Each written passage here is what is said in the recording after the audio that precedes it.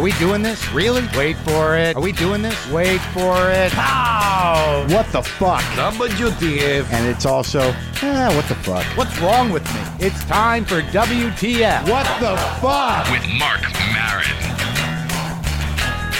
Okay, what the fuckers, let's do this. On the show today, Greg Fitzsimmons is going to be with me, and I was with him, as some of you know, on his podcast and his show a week or so ago, but we also put the podcast for my show in the can the same day.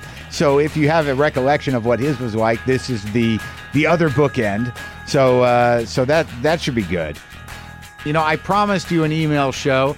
I think it's a good idea. I'm getting a lot of emails, and I'm getting the kind of emails that I think should be acknowledged and recognized. I appreciate you corresponding with me. I am definitely open to it. As some of you know, I will respond back to you. I don't know if that happens very often, but because I get a lot of emails from people that are like, I've never written a fan mail email, I've never written to anybody, I appreciate what you're doing. I think it's important that we address the audience and make it one big, happy, crazy, dysfunctional, fucked up family of what the fuckers. Before we get into the emails, let me say that, hold on. I want my coffee fix. I want to fill my freezer with pounds of, hold on, Pow! Oh my God. I think I feel something churning in my bowels. JustCoffee.coop, JustCoffee.coop. You can also reach that link at WTFpod.com. And if you put WTF in the coupon box, you will get a 10% discount off a coffee. Also, you can get merchandise. We got the merch up there at WTF Pod. Some pretty attractive looking t-shirts. I'm getting stickers. Things are exciting. And again, as always, want to thank you for the donations. Want to thank you for the subscriptions. Let's get into the emails. I've got a stack of emails here. I wanted to focus on those. I've sort of separated them into general and into what the fuck stories. Let's see what we get through. These first ones I'll read, I guess what I would call general. This is from Chanel in Georgia. Hi, Mark. Just heard the interview with Caroline, quote, baby happy, unquote, Ray. We now have a new game where my friends and I down a shot every time she says the word baby. Oh, the humanity. Well, you know, I see that happen with a lot of people, Chanel. They have a baby and that becomes everything they talk about, all they do. And the one thing I like about Caroline is that she doesn't have that attitude of like, look, I've done something great. Can't you just put everything in your life aside because I have a baby? I mean, I lost my brother to kids. I mean, it's ridiculous. You have friends that they have kids. I'm glad they're enjoying their kids. I'm glad they think they're doing something important. But can you spare a few minutes to talk to me? Would that be okay?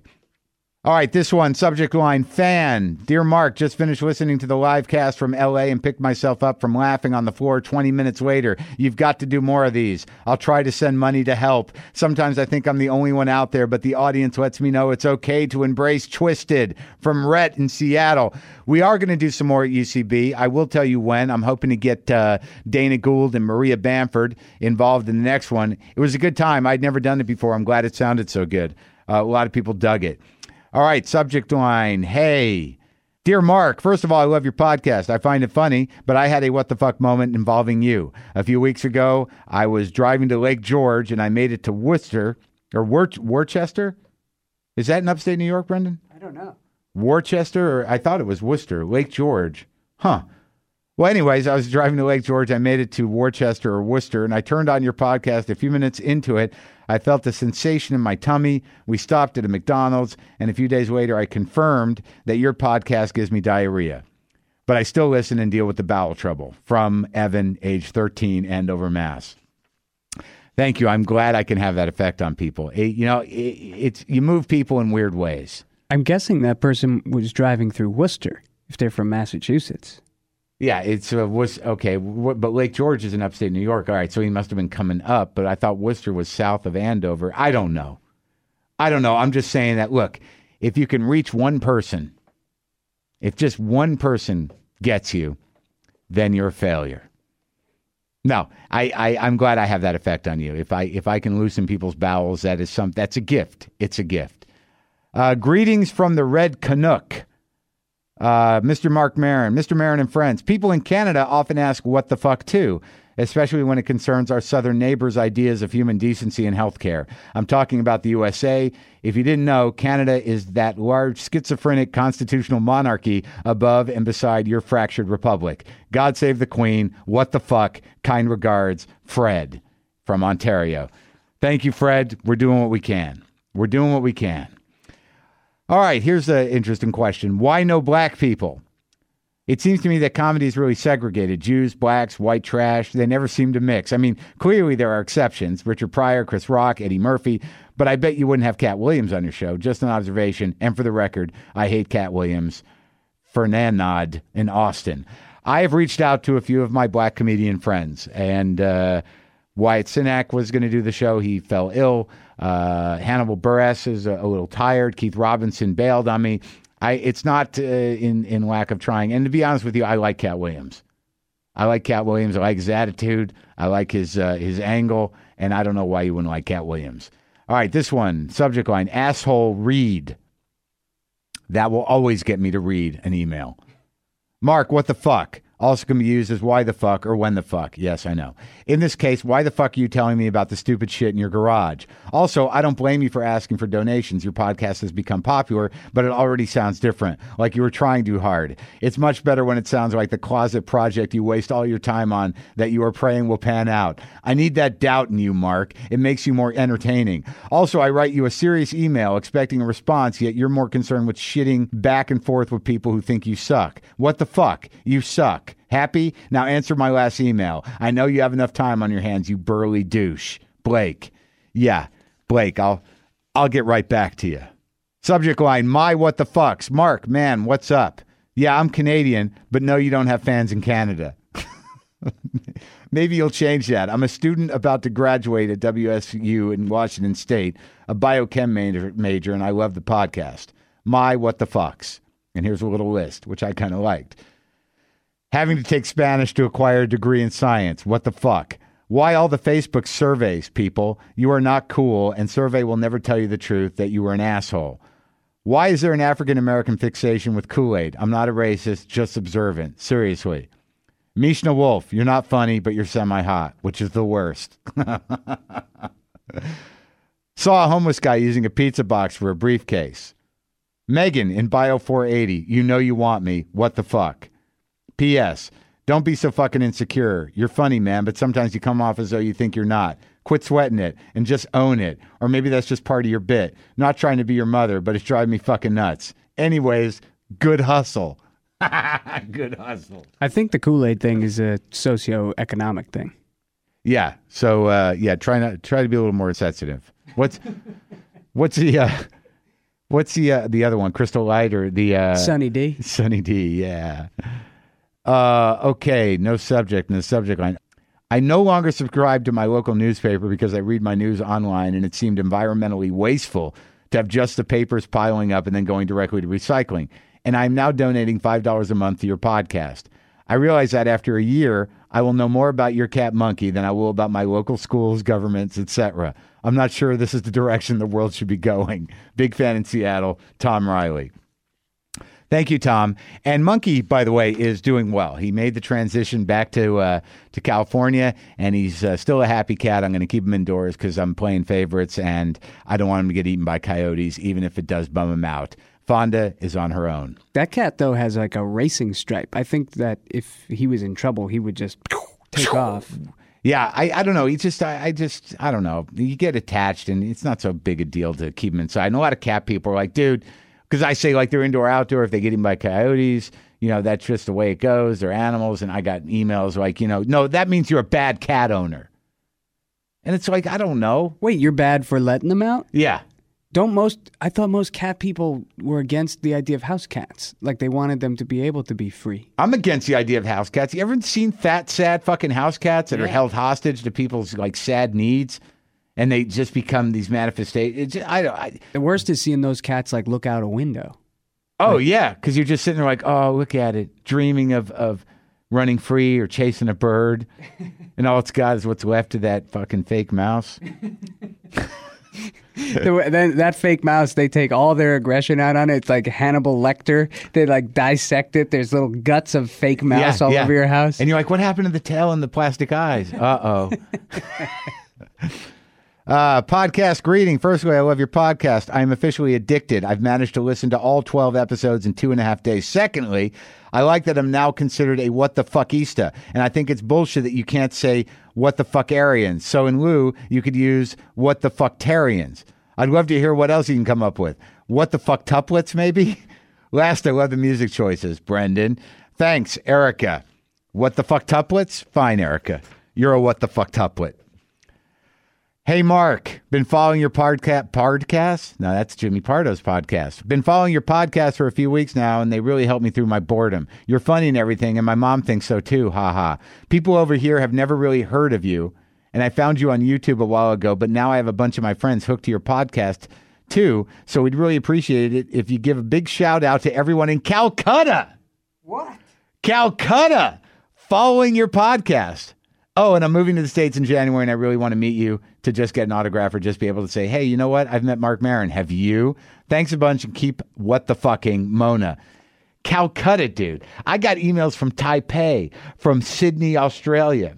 We got an email from a guy who is patrolling Baghdad. Yeah. Yeah, and what about, there was one from someone in Saudi Arabia, too. Saudi Arabia who liked the rape joke. And it took me a while, like, what rape joke is he talking about?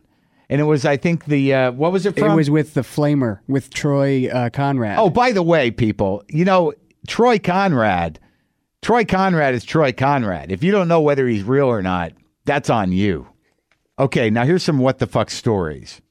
Because, like, a lot of this stuff isn't necessarily funny, but, you know, because of the technology, people can get this from all over the world.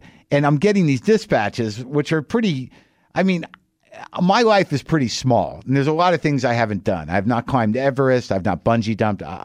I haven't jumped out of a plane because I'm one of those people where, you know, some days it's pretty harrowing just going outside. And I can only take so much adventure. But this one is just a subject line, what the fuck? Hi, Mark. I just found your podcast while looking for some fun show to keep my English in shape while I'm at home in Colombia. I have one what the fuck moment for you. Out of many that plague this city, I went downtown for some university work. It was about a documentary we had to make about the culture in downtown Medellin. The things we saw in a day showed us how crime was totally out of control in this place. We arrived at the San Antonio Park. My dad was mugged there 2 weeks ago and thrown downstairs, and we found out why. The thieves and the police are buddies, and they both rule the park like kings. I couldn't believe my eyes. They were actually talking like they were brothers. I swear that if I had a telescopic microphone, they would be discussing who was paying for the rum that night. About an hour after that, we saw a robbery. Some guys jumped another right in front of everyone, and nobody did a thing. One policeman saw it and caught them, made them sit in some stairs for 30 minutes, and then they just walked away and back to the same. What the fuck?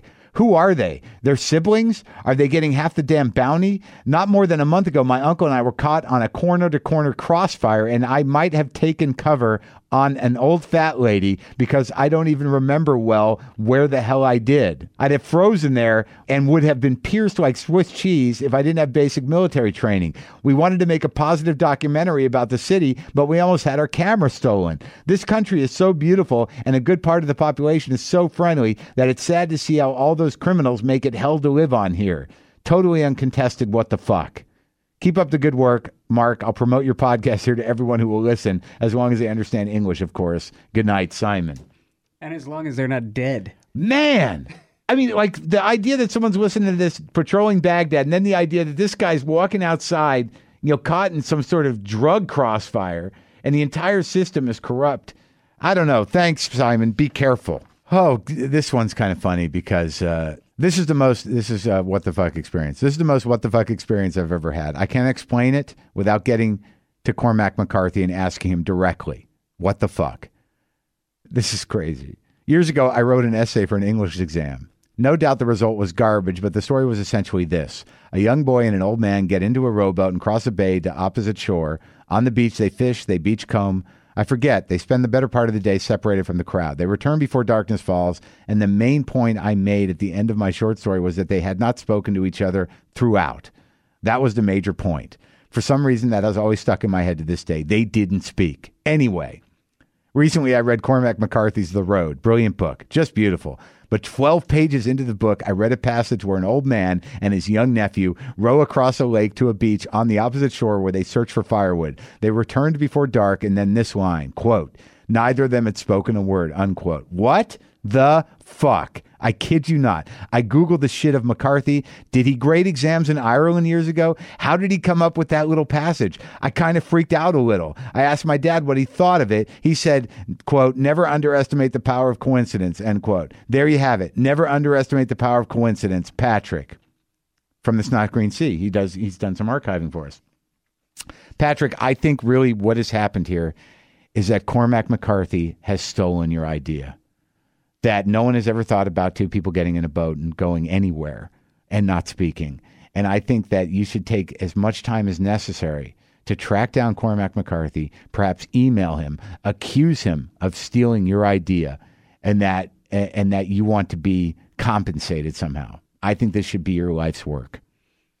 All right, this is a good one. What the fuck? Anyway, here a recent moment that I experienced. I work at a sort of hip, trendy computer store. You probably know the one. A wide variety of people come in, including celebrities of sorts, whether it be NBA basketball players, musicians in town while on tour, or like yesterday, a porn star. The famous porn star Jessie Jane lives in my area, and apparently she comes into the store somewhat frequently, but yesterday was the first time I had dealt with her. Her massive tattooed husband was also present. After I'd finished with her transaction, she gave me her business card. What the fuck? I have no idea why or what she expected me to do with it, but I assume it couldn't possibly be a common practice for her to give that out to the random people who sell her things. Cheers, Cameron. Cameron, you better call. You better call and find out what's up. Maybe this is your big break. I don't know. Is Cameron a boy's name or a woman's name? It could be both. So I don't know where this stands, but... I think we've got the plot of the next film. Yeah. My computer doesn't work. Who should I call? Ding, ding, ding. Hey, I'm here. Oh, I forgot to wear my pants. Yeah. Oh, by the way, does my iPhone make videos? Yes. We're in luck. Let's do this. I once saw a porn star at the airport, and I'm not a proud porn guy, so I don't, hobnob with porn stars or I still have some shame about the fact that I indulge in porn occasionally. And there was this one porn star that at this point in my life I was fairly taken with for some reason. And I saw her at an airport. And I'm not generally starstruck because I've met a lot of celebrities, but I had not really met a porn star. Who was the porn star? I can't remember.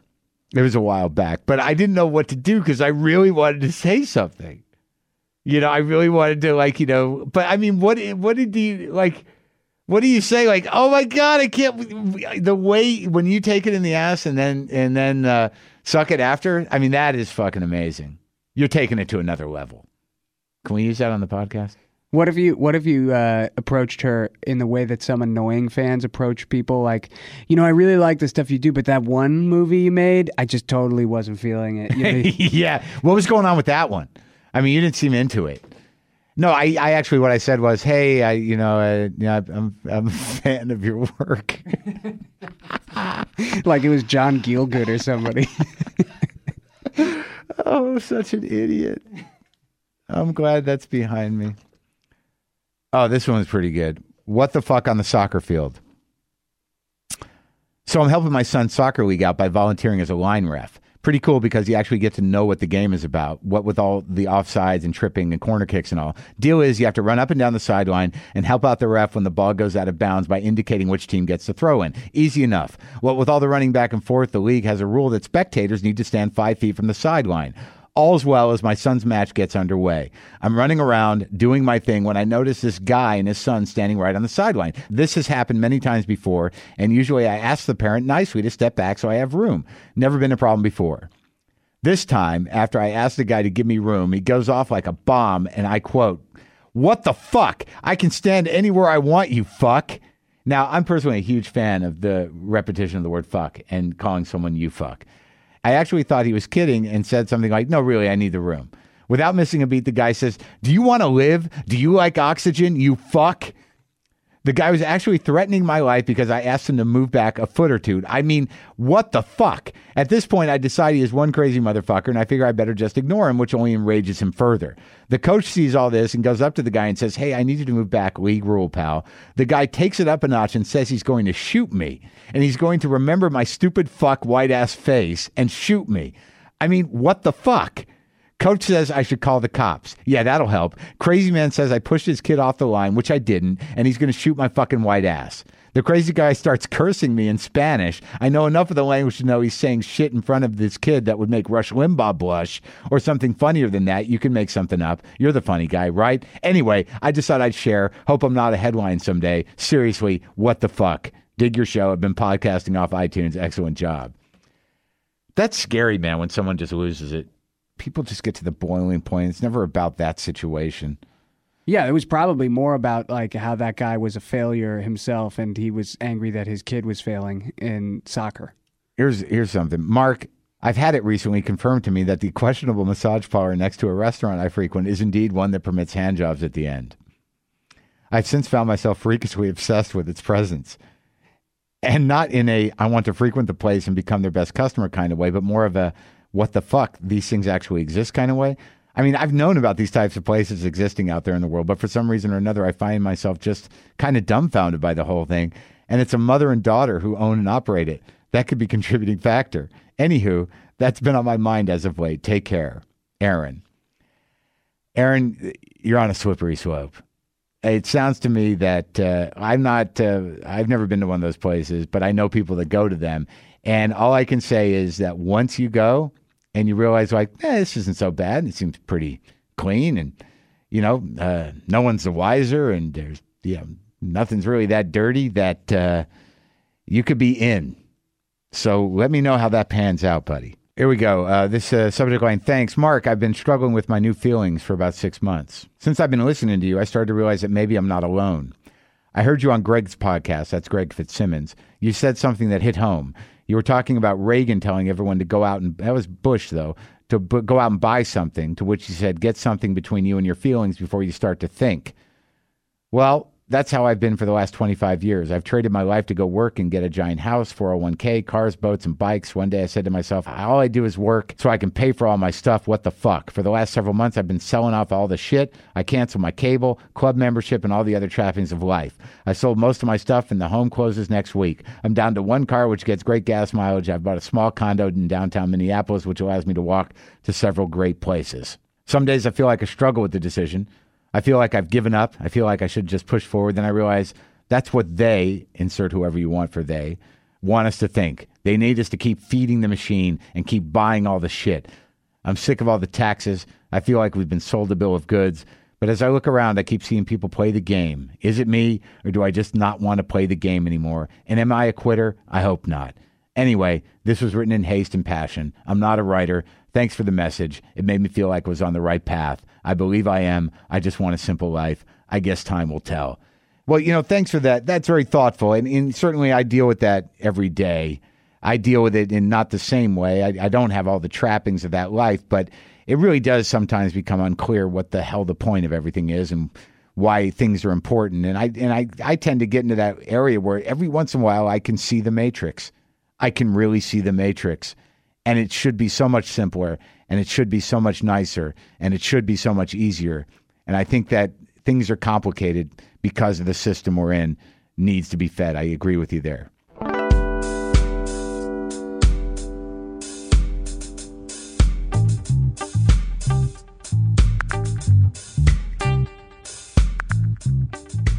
So he listened to me on Greg Fitzsimmons, and I did his show, and then we taped his podcast, and then after that we taped my podcast. So here now is Greg Fitzsimmons and me.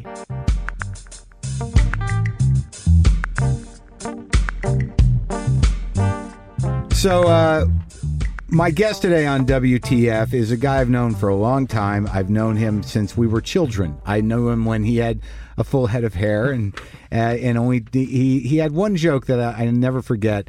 And I don't know if he still does it, but Greg Fitzsimmons is here. Do you still do the joke where, what you don't see, ladies, when you're giving us head, and then you do your hands like, yay? You're being facetious when you say that. I don't believe that you really like that joke. I did like that joke. I don't believe that you did. Well, I remembered it. You remembered it because you stood in the back of the room saying that's what a fucking shit joke that is. You have so many ideas about me. Why can't you let me be because the you're being new Mark? Because you came out of that was like a Bill Maher interview with Bill Frist. You come right out and you say something to make him uncomfortable. No, I did not. I know for a fact that you did not like that joke. That's not true, Greg. You liked that joke. Yes, I like that joke. Why? Because it was funny. I don't believe that. No, it was funny. It was young. I was trying to capture who we were 20 years ago. It was different. You have this idea about me. I've always liked you. And I certainly like the comedy you do now better than what you used to do. So do I. I hated the comedy I used to do. I hated that joke. Yeah, I look back and cringe at that joke. But the one thing that has changed for you is that, not unlike many of us, we figure out how to be funny. And the one thing I never knew about you always had your shit together on stage. You come from a broadcasting family, is that right? Well, my father was in radio. And he was the voice of Frankenberry? He did a lot of commercials. He did the National Enquirer. He did Showtime for about 10 years, all the movies coming up next. But he was an AM talk guy back with Jonathan Schwartz, talk radio, right. WNEW. And the one thing I never knew about you until recently is that you are this seething, angry malcontent. Like, I always thought that of all the people, you always had a great demeanor, a great disposition. You always were very together on stage, very polished. And in the last few years, I run into you and you're like, I'm fucking losing my mind. Yeah. And and the great thing about that to me is that you're talking about it on stage. You've got an edge to you now. You've matured as a comic. You're being honest. And yet you still think that I don't like you. No. I don't think you don't like me. And I covered this in my podcast, which, by the way, you should mention we are simulcasting I'm sorry. tonight. Yes, this is a simulcast. It's not a real simulcast, but we just did Greg's podcast, and that's available where? That's fitzdog.com, and I'm sure on iTunes. And you can get me, obviously, at WTFpod.com. And I did his radio show, and so now I'm in his house right now. So if he seems to hijack the conversation... This is your house. Now, this is your house. Then it might happen because he got very worked up during the podcast. He forced me into a political corner, and I'm going to try to bring him back down to the sweet man who's struggling. No, I was trying to push you in an emotional corner. I wanted to know the emotions behind your political beliefs. I wanted to get you out of the political corner. Well, I'll tell you honestly because But just to follow up on that, I bring this up because when you talked about, I think I described pretty aptly the dynamic you have with a lot of people, which is that you need conflict to feel what the connection is. You test it. And I guess, so I've never thought, not never, there's times where I thought you disliked me, but I think I was always pretty aware that because I'm a competitive person, I knew that a lot of it was resentment, and I knew that it was actually probably healthy competition in a way. Comedians, just by nature of what we do, are not meant to hang out, and you were not factory workers who are getting the same shifts and doing the same thing. But it's weird that as I get older is that what I realize is that we are all misfits and gypsies and weirdos that we've never fit in. We never fit into regular social situations. I wouldn't even know how to function in an office without getting a sexual harassment suit every 2 weeks. But you wouldn't have known when we first knew each other that 20 years later, we would have shaken out as people that lasted. If we did, we might have accepted. I might have accepted you. You might have accepted me more. But early on, by sheer volume, you have to be competitive with people until you start to realize who's going to last. But I'm just naturally like that. And I think what I've learned now is that the more I appreciate what we do and the more I appreciate that, I'm not going to be some, social leader, I don't know what I was trying to do. I just wanted to be understood and I wanted to be heard. And I was much angrier, and I've always been slightly political. But what I realize now is that we've pulled it off. Yeah. I mean, we've done an amazing thing in the sense that we sort of call our own shots. We can say what we want, in front of people. No one's really telling us what to do, and we've somehow gotten away with it. So now when I sit down with a bunch of guys who are comics, I always loved it. I love guys that can make me laugh, and I've grown to like them even more because of what you're saying, that we did survive this thing, and I don't know what the fuck's going to happen tomorrow. We're so fucking similar. The people that last this long, I love that I don't know what we all have in common. And it's certainly not that we all have the same political take, but there's some combination of, and I think you and I are different in that my anger seems to be rising as yours is coming down, and I think we may be matching up right now, and hopefully I'm not continuing to go up. So let's talk a little bit about that, Greg, in terms of your comedy, in terms of what you're doing up there now. What? Well, I mean, what is the thing that's driving your comedy the most? It depends on the week. I mean, I really do go from, I said it on the show earlier, this show has become my diary. I mean, tracking whatever is going on in my life, I try to just bring it out. This weekend I was on stage talking about gay marriage. I'm very, if I can pick an issue I think I'm angriest about, it's being in a state where two people who have real human emotions are told that those are illegal. And to me, it comes down to, you are different than me. If I can spin it so I'm better, I'm going to do that out of fear. And they're the last group that's wrong. Yes. Yeah, it's ridiculous that people even give a shit. It's like, isn't life hard enough? I mean, how, like, the thing I just can never get my brain around, and which will never go away, is that people will believe what they will believe, and if you fight with them, you can literally say to those people, like, look, science has proven that the world has been around longer than you think it has. And they can say, it's just words on paper. The Bible is the truth. Exactly. And there's nothing you can do to argue with that. And really, in the most basic sense, that is dangerous delusion. Well, a dangerous delusion to them is faith. Faith to them is that they are able to leap over the gap into a book that was written a long time ago as fact. They can imagine a boat filled with animals. They can imagine a sea being parted and a man dying and rising. Who wouldn't want to imagine that? But they can't imagine that two human beings can love each other that are the same sex. Like, if they've shown anything, it's that they have a great imagination. And yet it stops short when it comes to human emotions. It's not even theirs. They're the imagination. Yes. Yeah. But I'm cynical too. I have coined the phrase that hope is faith-based denial, and and that I do have my cynical equations. But see, you should sell T-shirts after you. I said this to Gibbons before you came in. I said Maron is a very layered person, but he's also highly quotable. Like, you are able to actually crystallize a lot of your thoughts into great T-shirts, and I think you should sell them after your shows. But they should be really fucking like what is it? Hope what did you is say? Faith-based denial. That's a great T-shirt. Yeah, you really. I mean, on your website for all the Get Her Dones T-shirts and all that, if you had a line of 15 really kind of complex, pithy. The other one that I've always liked is that that most people aren't depressed. That in most cases, the only difference between depression and disappointment is your level of commitment. I heard you do that in the improv, and I laughed out loud. And I might have been the only one, and you called me out on it, and you thought I was laughing at you, and I wasn't. I thought that was one of the funniest things I've ever heard. Yeah, I like to. Well, that's T-shirts, man. There's fucking huge. You think you make money on a podcast? Guys that sell T-shirts make $50,000 a year on that shit, and it's no work. They got companies that do it for you.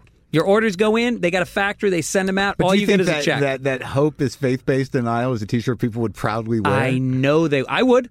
Yeah. I know they would. And the people that wear those kind of T-shirts, they want a little irony, they want to look smart, and they want to wear it under a flannel shirt when they go to a rock show.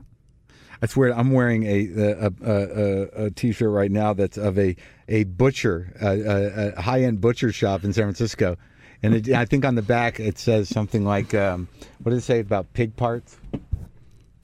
Tasty. What is it, Mike? Tasty salted pig parts. Tasty salted pig parts. Perfect for swine flu season.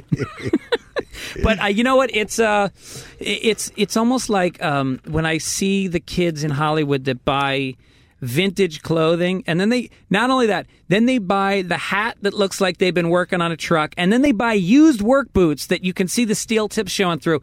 They're paying for somebody else's work. I used to do I did a joke about that years ago. Like, when work shirts were really popular with the kids, this thing, it's like, check it out, it says Bill on the pocket. I said, wow, it used to belong to someone who had a job. But these T-shirts, what do these kids want? They want to look like they worked a blue-collar job, or they want to look like... Well, you might as well look like it. They aren't available anymore. Yeah. And that's what's funny is you can't buy those in L.A. anymore because they all got bought up by the kids coming in on trust funds. The fucking pork pie hats. Enough of that shit. Oh, man. I don't understand that about that whole thing. It's like, how do you put a hat on that everyone else is wearing and think that, like, you're doing something unique? Gene Pompa gets away with it, and that's it. It ends with Gene Pompa. Well, I think Mexicans and old black men can wear them. Yes. But white guys can't. You wear a cap occasionally, but I think you do it all right. That's an Irish thing. Yeah, I can wear it Irish, but my wife thinks it. Here's the thing about stand-up. I really feel like I had a goatee for a while, and I feel You're like not a goatee hats guy. and goatees and glasses, anything that stands between me and the audience and me pretending I'm anything except a self-loathing middle-aged bald guy is hurting my comedy. I need to feel uncomfortable I up there. feel a lot of acceptance coming from you. I mean, look at me. I'm sporting a soul patch and a mustache, but I'll tell you, like I'm very specific about my clothes, and I'm still not quite comfortable with the horn rim glasses. I really said I was never going to do this, and I'm wearing them. Yep. But I need glasses. I've taken mine on and off 20 times, and I should have them on the entire Do time. you have progressives now? I bought them, but I can't get. They say you got to commit for a few weeks till your eyes get used to it, and I can't. I finally did because Yeah. I just can't take the reading thing anymore. No, it's gotten to where I got to where I was stretching my arm out, leaning my head back, and now that is officially out of range. And so now I'm. You just got to accept that Yeah. stuff. It's a weird thing as you get older that, like, there's some things happening in my mind. Like, some things are just fading. And like, I have these moments where I'm like, maybe Alzheimer's is a gift. In the sense that, like, I can't, and that's obviously, I don't mean that. But I mean that as... No, as but yeah, your hard as I drive's get- got too much shit on it. But I don't know that it has too much shit on it. All I know is that some of the stuff is softening. Yeah. And it's a lot less of a burden to carry. Yes. I also think, like, when I see those comedians that, like the Borscht Belt guys, Freddie Roman and Malzy Lawrence and Dick Capri, and they go do these rooms, like, every time they ask me to do this is perfect. The Friars Club roast for We Both Did It, and I was cut out entirely at Chevy Chase. That was the worst night of my life. I went on like third to last. I think I was after Lisa Lampanelli, and I bombed so bad they just stared at me. And it was So bad. Oh, it was fucking brutal. And I looked at those guys like Freddie Roman who went up. And, you know, you can, the modern comic loves to mock that whole thing. And you talked about it before with Jeff Ross. He honors that tradition of joke telling and professionalism and doing it for the audience, which is why we're fucking there. And I have such respect for those guys. And then I think, thank God they're doing this Florida tour, because these people don't remember the fucking jokes. It's like a new show every year in Boca That's Raton. funny. I got flack for that because when I went on at the Chevy Chase roast, and I've talked about this. Did you make it on the air or were you cut out? I did. Because what happened was I was eating it like I'd never eaten it before. I couldn't understand it. And I'm not a roast guy. If I'm insulting somebody, I mean it. So I couldn't, like, I don't know how to do it, you know, with any sort of panache. And I tried a couple jokes and they didn't fly. And I literally said, oh my God. Wait, back up. Explain the vibe with Chevy Chase that day and how the audience felt about him. He was and an us. unwilling participant. Yeah. He was doing everyone a favor. They couldn't even find old friends of his to do it, except for Frank and I think, did Lorraine Newman come? Lorraine Newman was the only friend. But, like, all I know is that about 2 minutes into my set, I said, wow, I am fucking bombing. It's noon in the Hilton. And Everyone's 75. But that got a laugh, and it got me a little bit of a toehold, so a couple of jokes worked enough to get on the show. Yeah. And then Freddie Roman, who was interviewed about it afterwards, said in The Observer that, you know, my generation, what Mark Maron did, you know, we don't do that. We don't acknowledge that. And I'm not sure I agree with him. That, you know, I understand the professionalism aspect, but if I'm going to get laughs and my act isn't doing it and I've got to sort of embrace the failure to begin to get the laughs, I'll fucking do it. Yeah. Well, I don't mean it in that sense. I just mean that when those guys do what they do, it is a commitment to It's a also different form of comedy. But also you're talking about time travel, is that the people they're performing for remember them when they were young. And they remember the rhythm of what they do. You know, those guys are very specific. They have a very sort of just barely post-Borscht Belt rhythm that is very comforting to a generation of people that are very old right now. And sure, why not? You know, it's like a nostalgia Where tour. does Lisa Lampanelli fall into that? Lisa Lampanelli, I've always found made me incredibly uncomfortable, which I think is great. Because when she first started out, I didn't really know what she was doing on stage, but I always remembered that, like, there's something really fucking wrong with her.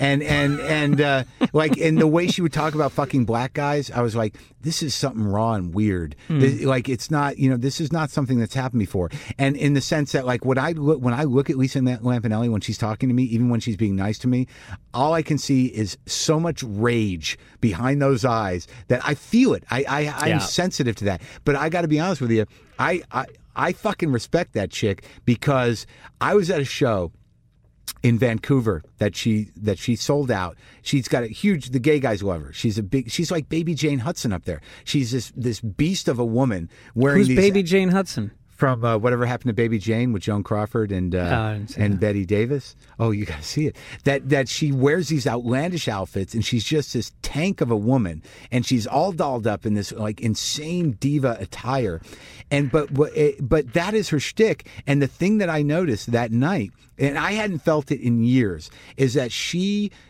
throws away the moral compass to such a degree that there is a tangible sense of like, what the fuck is happening here? Yeah. Is this right? Is it wrong? Yeah. Is it, and it's an electric thing that I've only felt, I hadn't felt since Kennison.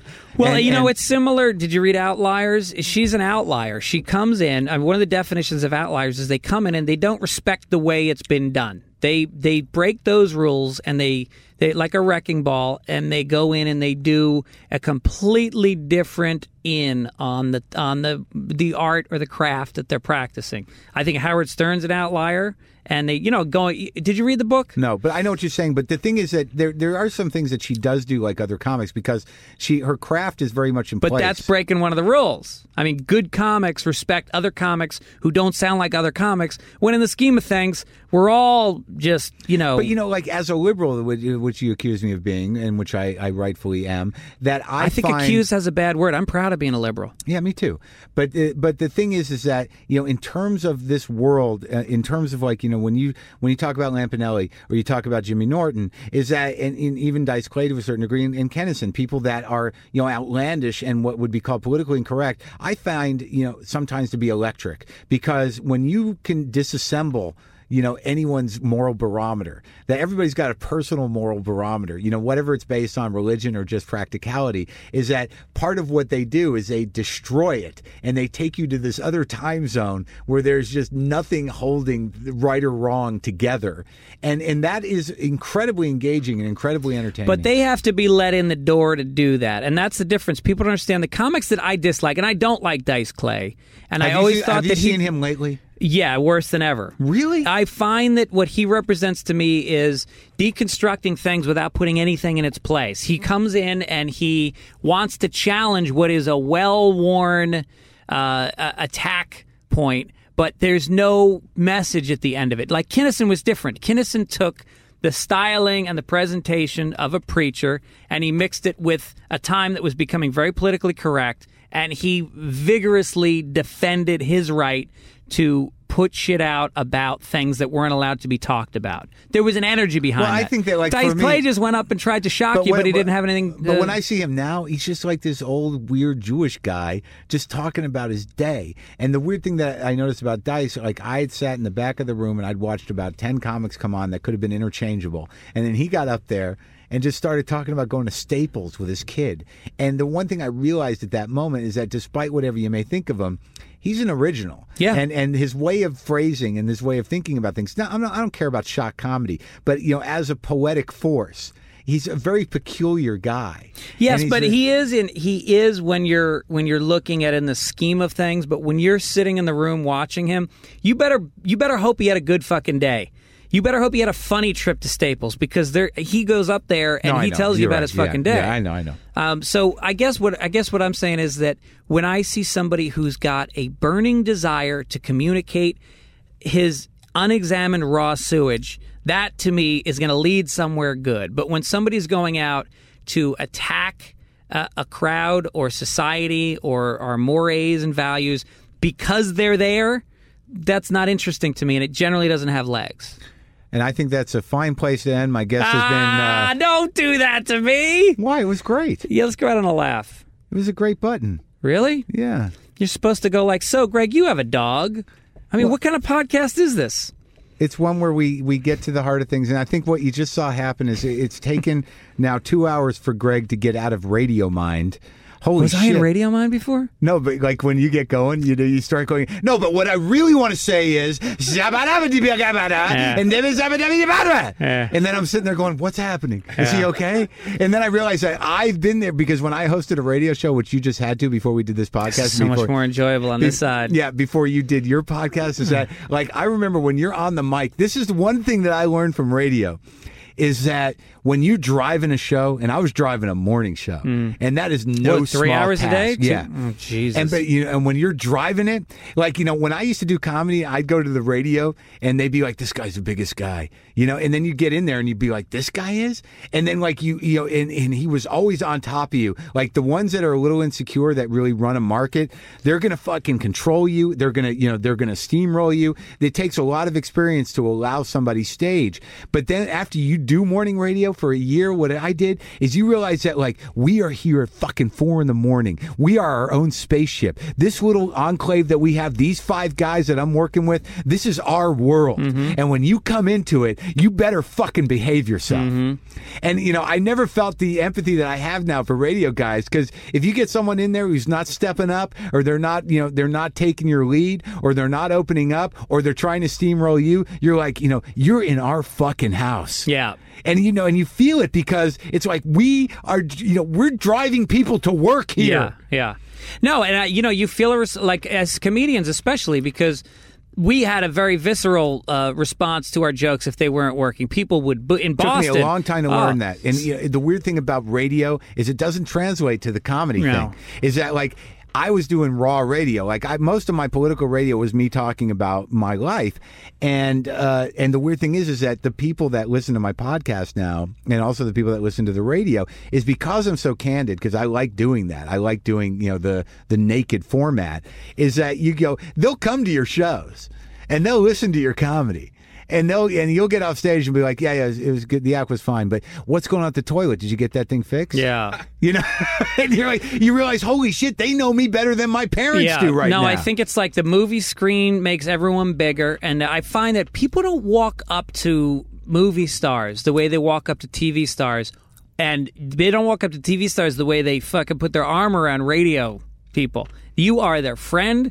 You are at the same level as them. It's a really nice. When people call in, I hate being off stage after a comedy show and having people walk out and be intimidated to talk to me because I've just been spewing for 40 minutes straight without them being able to answer anything. It's a weird, fucked up. And when somebody calls in, like you on my show earlier, I had 2 guys that call in almost every week, and they're not necessarily the most compelling, interesting people, but they listen every week, and I just have this trust that, you know what, I know that they're, like you said, this is my fucking show, and they're going to try. They're going to call in, and they're going to have a good question, and I love that they're participating.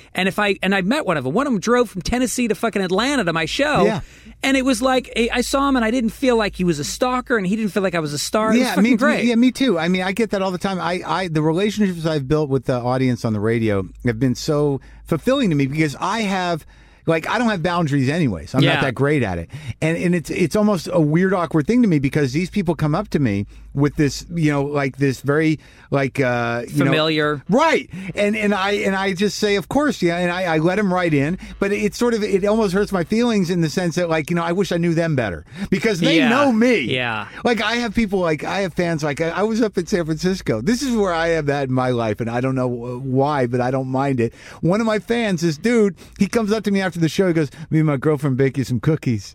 And they gave me the cookies, and I was like, that's so fucking sweet. Yeah. I mean, there was a time in my life where, like, where the drugs, where this and that, but I'm so not there anymore. And I'm like, they know that I like to cook, and they know I talk about it. So they're like, here, we made these cookies. That's I fucking awesome. ate them all.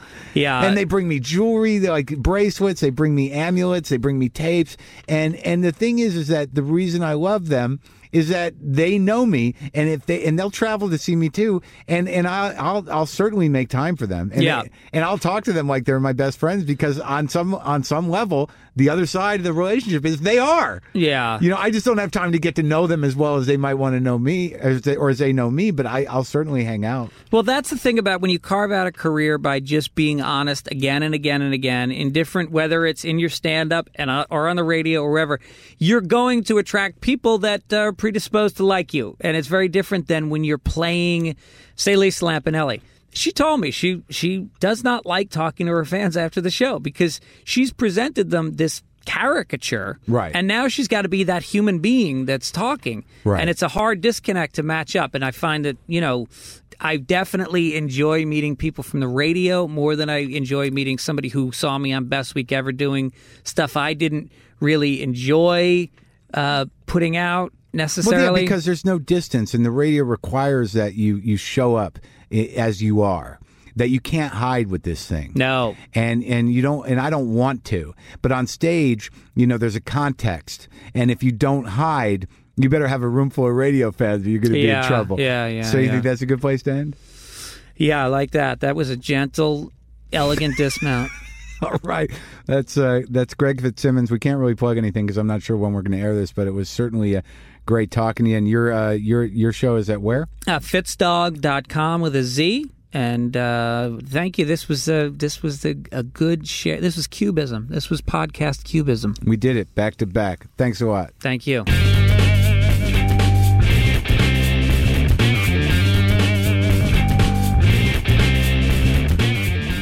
Okay, it's my pleasure to introduce a new segment on the show. I had no idea that this was going to yield the response that it has gotten. But this segment is called, this is, of course, in honor of DeBeat Mix's post on the iTunes review board. This segment is formally called Know This Crap About Jew Stuff, and that's N-O. Know This Crap About Jew Stuff.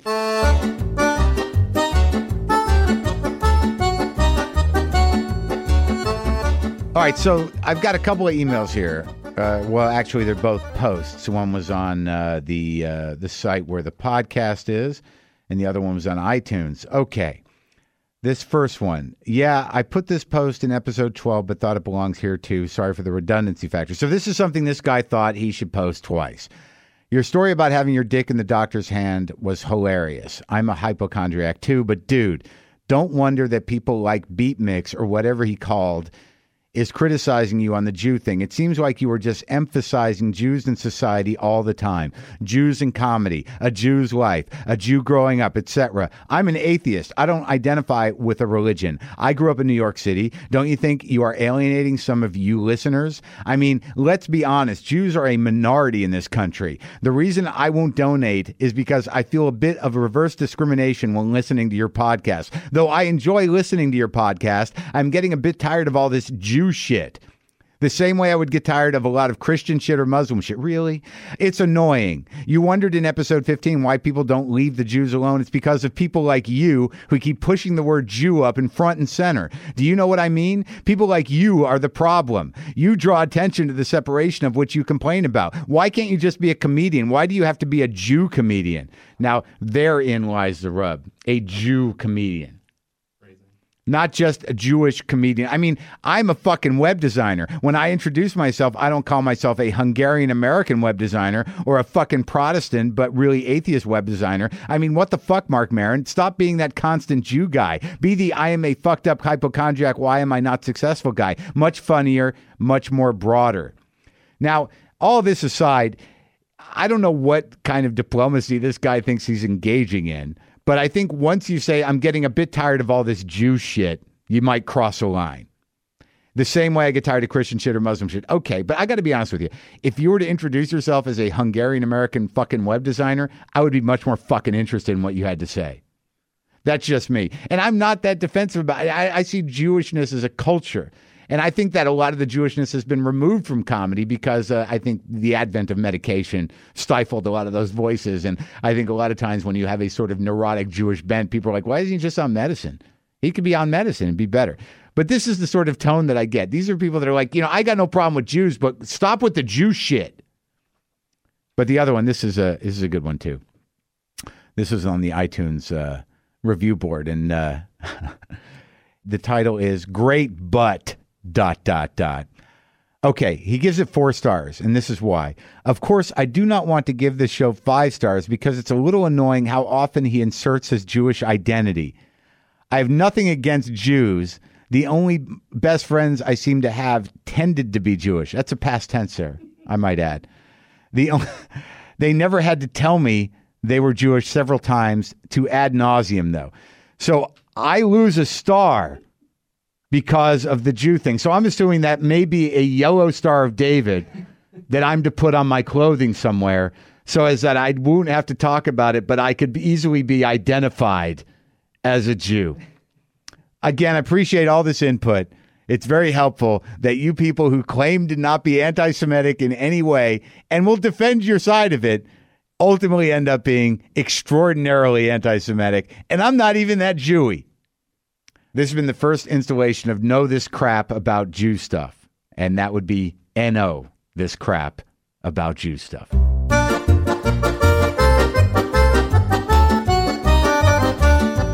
All right, so let's read a few more emails before we go out today. I get a lot of these emails along the same lines, and, you know, this is essentially a comedy show, but it's also a show to vent a certain amount of frustration and try to figure some stuff out. But I get these emails that I find to be touching and sort of sad in the way that we all experience this type of sadness.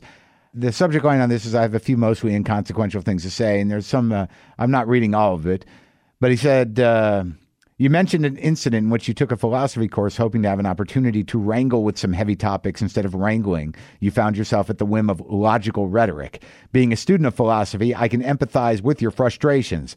I've spent most of my academic life learning the tools needed for philosophical debate, the rhetoric, the logic, the paradoxical conundrums. What I have found is this.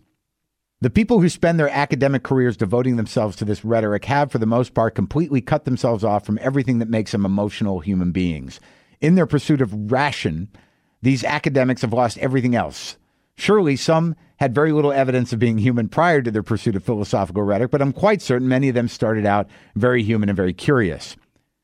I've also found that in 2,000 years of philosophical study and debate, we have managed to produce some very intriguing arguments for some very difficult problems, but mostly it's all a bunch of bullshit. I suppose what I'm saying is this. The academics think they are manning the front lines of philosophical inquiry, but in working under the assumption they are missing out on some of the most important aspects of the battle as a whole. They are losing touch with the nature of the original questions. Why are we here? What's love got to do with it? What the fuck? I think you already understand this, so I don't say any of this to be preachy. Personally, I'm fed up with my job. I'm fed up with school. I'm fed up with bad habits. I've been working full-time and going to college part-time since I graduated high school. I have a corporate job some folks would kill to have, which I think is dehumanizing and fucking torturous. And I haven't even finished my undergrad. I'm planning on quitting the job in a month so I can finish school next semester, taking a dive into the abyss that is unemployment. I've been in love with a girl for the past year, and she's been in love with me, but the responsibilities we have each set as priorities are now keeping us from being together. She's in a doctoral program in another state. I'm stuck here trying to finish a degree program I started 10 years ago. It's life.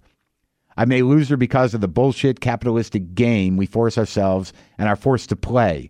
I suppose that's one reason I want to kick libertarians squarely in the nuts.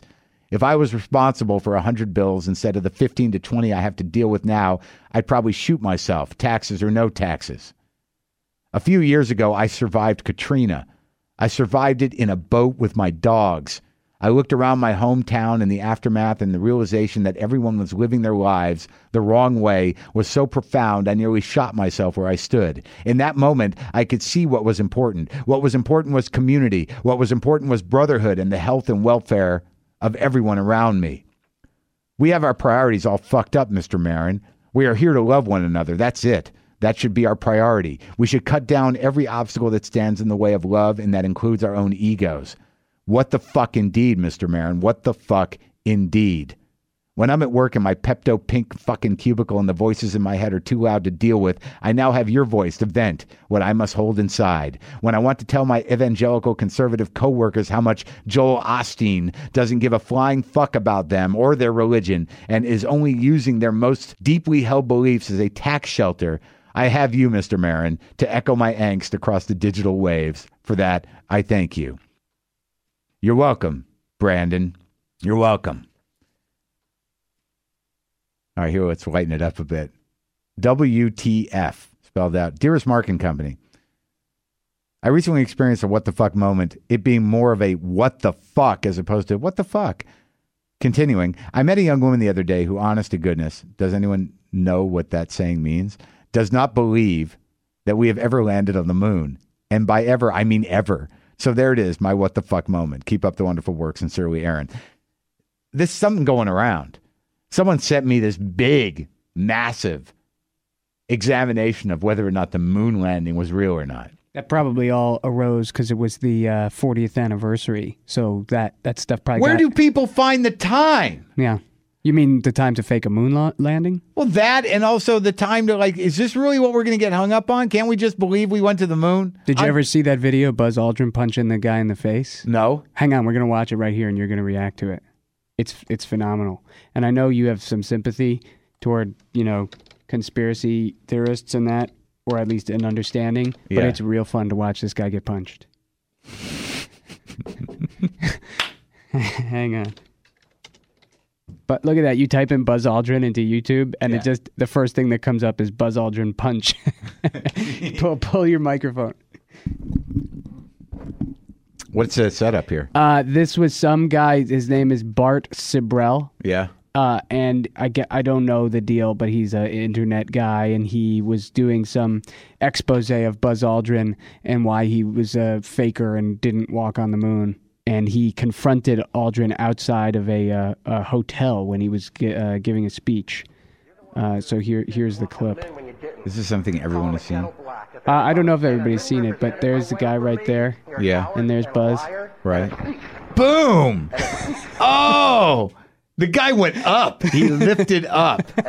Oh! Oh my God! And that was because he said that you didn't really land on the moon? Yeah, he said you're a fraud. Without even thinking. Old man Buzz just clocks him. You're a fraud. That is hilarious. Yeah, I mean, what is the point of this? Is this in the name of investigation? I mean, I saw Capricorn 1. That was about Mars, though, I think. I mean, maybe it's possible, but I mean, really? Is that where you're going to spend your time? I'm willing, you know what? I'm going to go ahead and believe we landed on the moon. And I think that's a God thing, too. Are most of those, who are those people that do that? What's their angle? I think it's just anti-government. Oh, so that's the anti-government. So it's a 9/11 truth offshoot as well. I mean, it's way older than that, obviously. Right. That this was all manufactured. To what end, though? I mean, to justify NASA spending? Justify taking money, yeah. Huh. Damn, I wanted to read this thing about apes. I'll save it. I had a story about there's some study about how they think one of the reasons that humans started to walk upright was specifically to get laid. I don't follow. How does that add up? Well, the concept was that, in ape cultures, the loudest, most violent ape who can, beat the shit out of the other apes or scare them into fucking as many of the females as possible usually gets it. Oh, so it's a presentation thing, not a logistic thing. No, I would think that hunched over on all fours is the logistically easier way to. No. The angle is this: is that the study says that the other apes that can't be that guy. And the interesting thing about the study is that apparently these alpha apes who put on the biggest show and kick the most ass come really fast. And they're designed to come really fast and come a lot and have as much of come as possible to have as many sex with as many women apes as possible who are ovulating. So they sort of corner the market. But what their assumption is essentially that the apes that couldn't do that eventually said, hey, you know what? Chicks like food. So if we fucking just take a walk and get some food and bring it back, maybe we can, isolate some of these women that the douchebag doesn't fuck and impress them with our ability to get them food and they'll fuck us.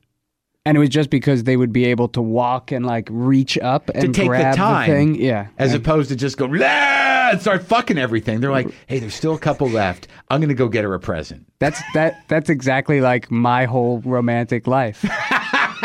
I'm like, I'm sure as hell can't beat up that guy, but I can buy her lots of nice stuff. Yeah. I just love the idea that one of the pluses of being an asshole douchebag ape that just kicks everyone's ass and scares everybody and then fucks as many women as possible is premature ejaculation. I wonder if that holds true now. Because I think that if you can actually take a walk, buy your chick something nice, and fuck for a little while, I think in the long term, you're probably going to... Yeah, that's endurance of the species. And the big loud one, I'm sure, would, in vulnerable moments, fuck a male ape. Yeah, and not know it. Right. And be confused and cry afterwards. And then surrender to it. Subject line, WTF, self-editing. Hi, Mark. Really enjoying the podcast. They become my number one item to check out immediately once I see the little update icon moving in iTunes. I'm looking for a small bit of advice. I want to write a novel. Wait. Keep reading, please. but I'm being totally fucking paralyzed by this voice in my head that keeps telling me that every fucking line right beyond my killer opening sentence is complete shit. I start off doing the whole free writing bullshit, but even when I'm free fucking writing, it's in there with me. That voice, self-doubt, you suck, stop it, phony. I mean, what the fuck? You had Jerry Stahl on the other evening, and he was saying how one of his novels was initially 500 manuscript pages, single-spaced. So jealous. I can't even get 3 fucking pages down before I highlight and delete. So, ... I was wondering what your process is. Do you go through this stuff, self-doubt and anger at not being able to put something on the page that you don't think is complete bullocks? Should doubt be used as fuel to keep going? Tell it to go fuck itself and keep writing no matter what? Is that how you get to the next level and find a muse that'll put up with you? Thanks, man. Great story the other evening, too, about that crazy bitch and her boyfriend. Not going to find gold like that on real radio. D. D, unfortunately, my process is exactly like yours. Hence the podcast. I wrote one book, and the only reason that I was able to do it was because I had a deadline and I had a framework for it, and I took the time to do it, but it was really the deadline. So if you can find somebody to offer you money for your novel, even if they're pretending, perhaps that'll help you. Any kind of artificial deadline can work. Does D have something in his possession that he really likes? Because he could get somebody to say, I will take that away from you in 20 days if you don't write X number of pages. Or if you're involved with somebody, tell them to, no matter what, not have sex with you. Yeah. Until you've written 20 pages. What's that? That's a Greek play, isn't it? Is it? Yeah. Lysistrata, the women of Greece are going to withhold sex from their husbands until they stop the war. Wow. I think in this culture, that would cause the women to get hurt. I think that idea wouldn't run with this culture.